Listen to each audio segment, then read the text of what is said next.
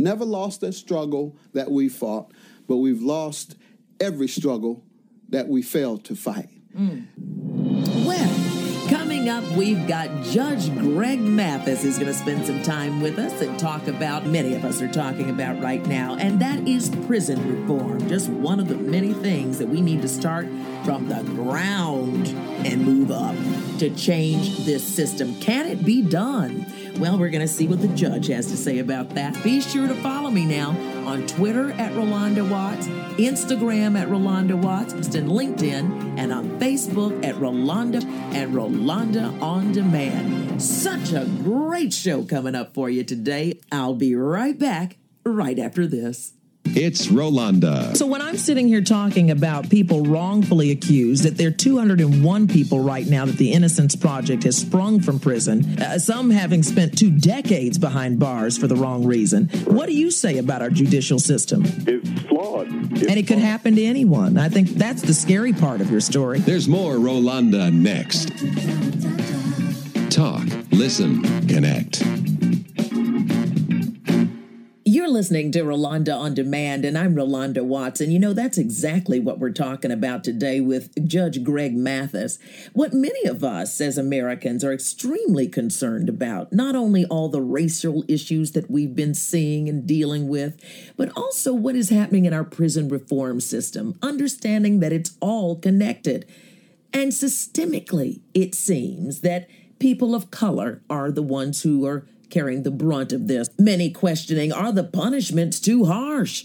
And are they designed to target a certain group of people? Well, we're going to be talking about that in just a second. Let me just say this, that in Winston-Salem, North Carolina, my hometown where I grew up, there alone, there are 2 men that I know who were sprung from prison, actually, after almost 17, 18 years for crimes they didn't do.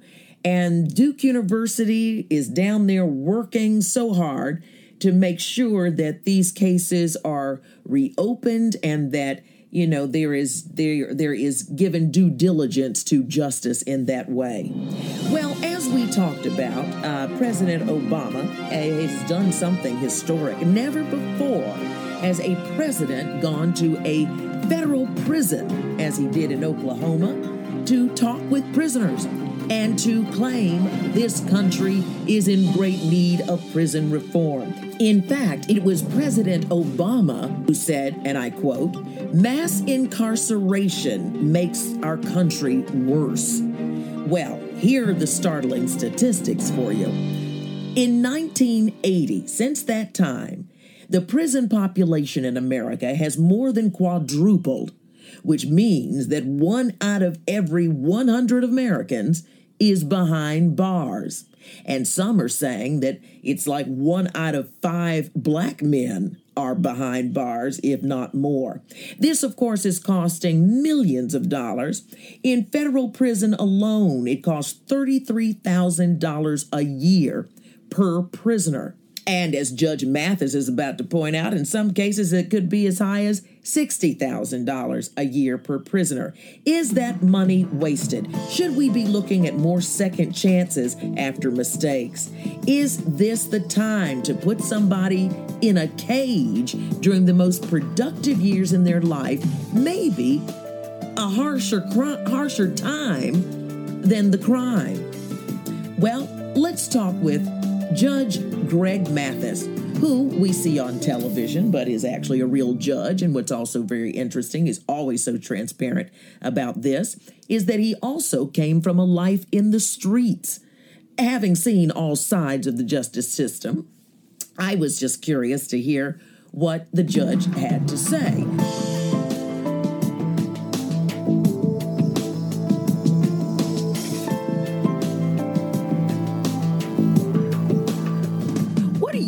I mean, you've been there on every side. What are you thinking when the president comes out and makes such a startling statement that many of us say has always been old news?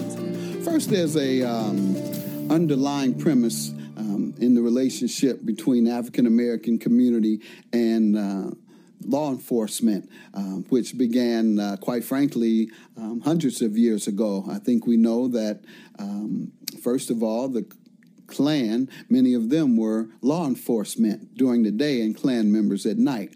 We know that many black men were locked up under vagrancy laws after emancipation. Vagrancy laws meaning if you had no place to live and you wandered around, we could lock you up. The sentences were as high as 5 years in prison.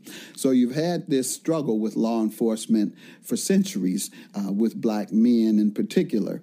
And now we see a prison population that's over 50% black men, whom represent less than 5% of society. There are 12% for black folks in general, and more black women than there are men. So once again, we see the warehousing of black men in prison. Some of it is a result of injustice. Well, I think what is really significant and a real big signifying we're in big trouble is when the president actually goes to a prison. Have you ever seen that happen before? Yeah, indeed. This is the first time in history it has ever happened, and I think it's great symbolism, and it's also great inspiration. I visit prisons from time to time, and they're quite inspired when I come. One of the things that I find amazing is they give me a standing ovation. And this in the prison? Yeah. One of the first times, I'm sure, that a judge gets a standing Come on, you're a TV person. We'll take it any place. I think they identify with me because they know I love them and I fight for them. And I think that's what they'll see and what they'll be inspired by. Those 1 million black men in prison around the world are going to be so inspired. One of the things that we have always been inspired with about you is that you are very transparent. You are very clear that I've been on that other side. I know what that feels like to walk in those moccasins. Spend less on incarcerating and more on educating, because to the extent that you remove those $50,000 a year tabs for each prisoner that it costs to keep in prison, and you reduce that to alternative sentencing, is the extent in which your state budgets are less challenged, and you're able to provide more tax relief, as these fiscal conservatives want, / the Republicans, and then you're able to provide more humanity, which is what most of us want as it relates to. But come on, Judge Mathis, all this is a pie in the sky kind of dream. How can you change a system that is hundreds of years old, that is designed, it seems, to be against a certain population in this country? How can you possibly change that? You know, Rolanda, I often say that we've never lost a war that we haven't fought. Never lost a struggle that we fought, rather. Never lost a struggle that we fought, but we've lost every struggle that we failed to fight. Emancipation, we fought and we won. Desegregation of the schools, we fought and we won. Civil Rights Act, the desegregated public accommodations, we fought and we won. Voting Rights Act, we fought and we won, and we took over the world with electing the most powerful man in America as a black president. So every struggle that we've engaged in, we've won, and I think we're going to win this struggle too. And we'll be right back after this on Rolanda On Demand. Hey, be sure and follow me on Facebook, and then on Twitter, Instagram, LinkedIn. Go to @Rolanda Watts. That's ROLONDA @Rolanda Watts. And go check out my website too, Rolanda.com. Now let's get back to Greg Mathis, the judge, right after this. It's Rolanda. You probably know this man, Rodney Van Johnson. Thank you for having me. Joe, I just wanted to say that Ro looks amazing. I do? Oh. Yes, you do. Ooh, I think you should have some type of virtual thing going on out here. You need to. You're too fine to be behind this microphone without us seeing you. Oh, really? Really? There's more Rolanda next. Talk, listen, connect. It's Rolanda. And I was doing a book signing years ago, and some guy says, David, 2 words changed my life. 2 words changed my life. And I said, and God was speaking to me because I am rather obtuse at times. I said, be happy. What? 3 words. Be happy now. Be happy now. Forward. Be happy now. There's more Rolanda next. Talk, listen, connect. Hey, it's summertime, perfect for summer beach reading. Get that book in your travel bag, and I hope it's Destiny Lingers, my romance suspense novel, endorsed by Dr. Maya Angelou. Pick yours up right now at Amazon.com. Now, back to Judge Greg Mathis.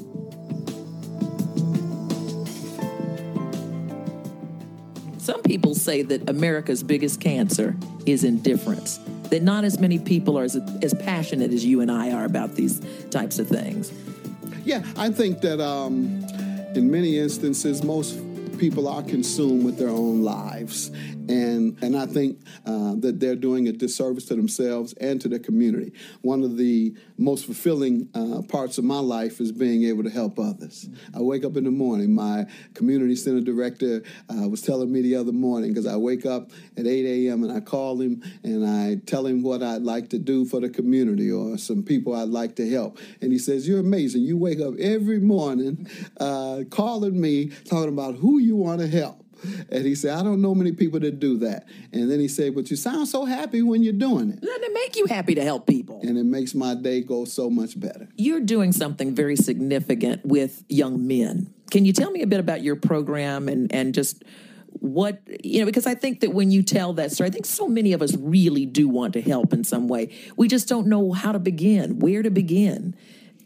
Yeah, I have a unique commitment to young black men, because I was one of those hopeless young black men who was engaged in street life. And tell me a bit about that, because people look at you, you're so slick, you're educated, you got a TV show, the longest running television show in Warner Brothers. I mean, this is an amazing feat. But the real story behind, tell a bit about that for those who are probably shocked to hear me even say that. Well, I was street youth. I grew up in a house of 4 boys, mother single, toughest housing projects in Detroit, in and out of juvenile. On my last stint in adult jail, I was sentenced by a judge both to less than a year in jail, and then to get a GED and go to college if I could. Well, I think I went a little further than the GED. Yes, you did. And once acquiring my law degree, first of all, I still faced those. I faced the roadblocks. They held my law license up for 3 years for the things I did as a kid, even though my record had been expunged by then. So they're never going to open the door up and give you the red carpet. I tell these young men that.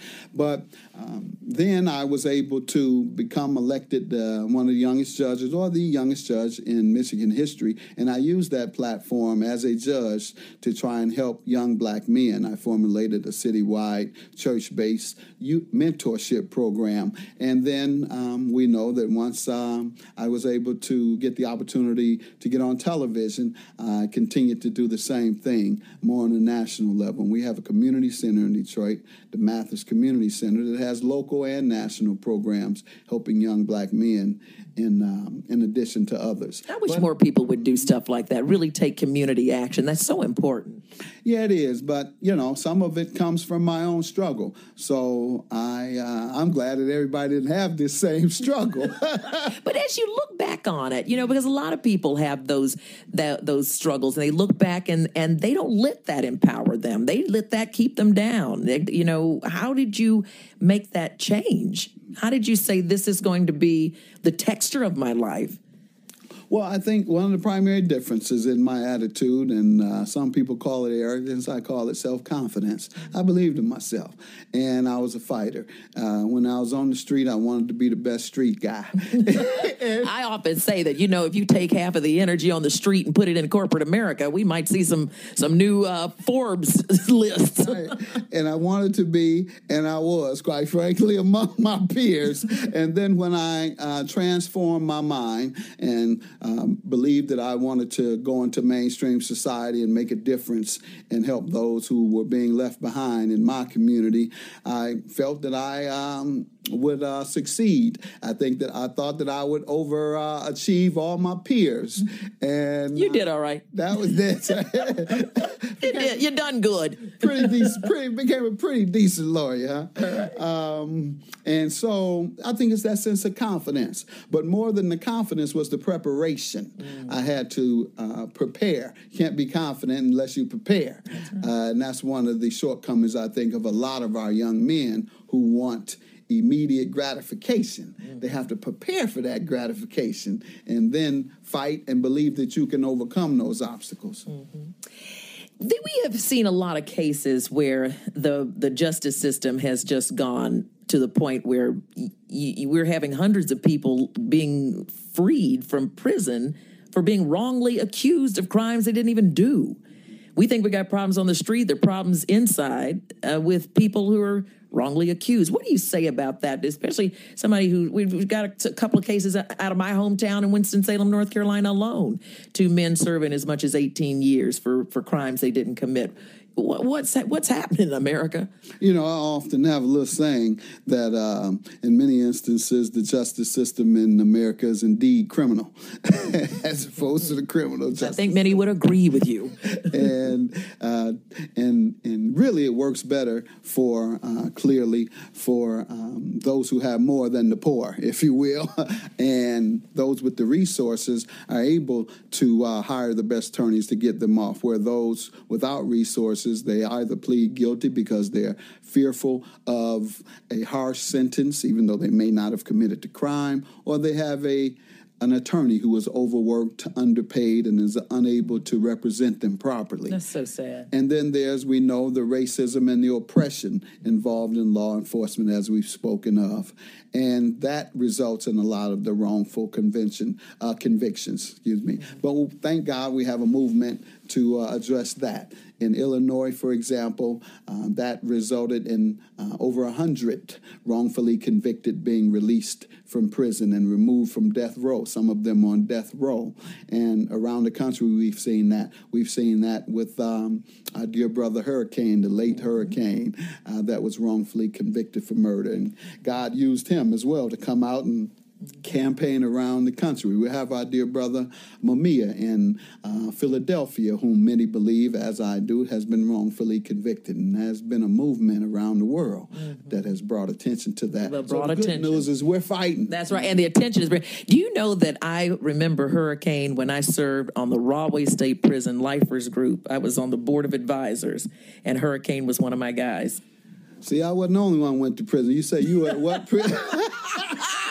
I was on the advisory board. I wasn't in the Rahway Street. That's what they call it now. That's what they call it now. Judge, I have to confess. Listen, I want to thank you so much for taking this time. We love the show. You are doing so great. What do you love most about your job?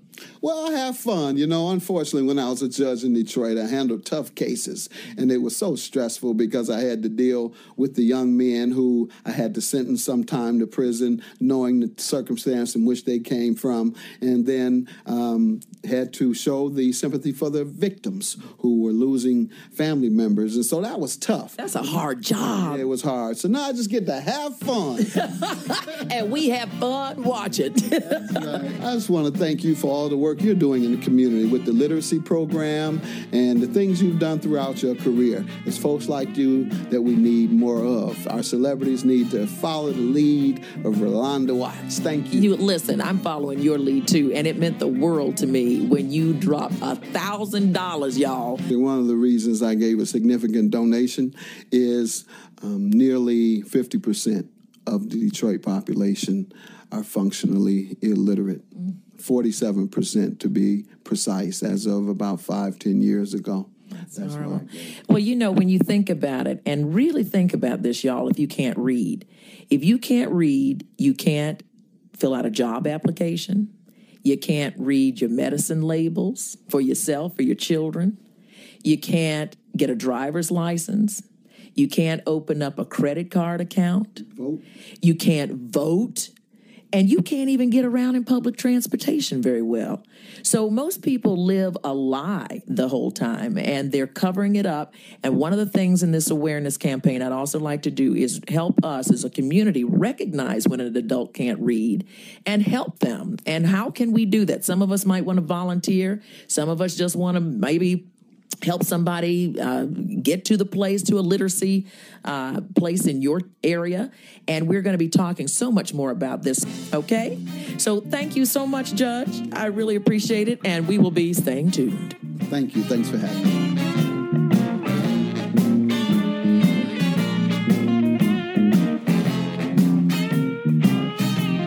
It's Rolanda. Ro, she said, I sit here and wash my dishes listening to you. Oh, that's And great. she said, you're my kitchen companion. That's what the whole thing is that you talk about and I talk about too, is that is going for your dreams, trying something new, not being afraid to fail. We need to have passion in whatever we do. Without that passion, which is where the center of our creativity is, you're not going to have a fulfilling life. There's more Rolanda next. Talk, listen, connect. Thanks so much for letting me be a part of your day. Now go out there and do something good. This podcast is a part of the C-Suite Radio Network. For more top business podcasts, visit c-suiteradio.com.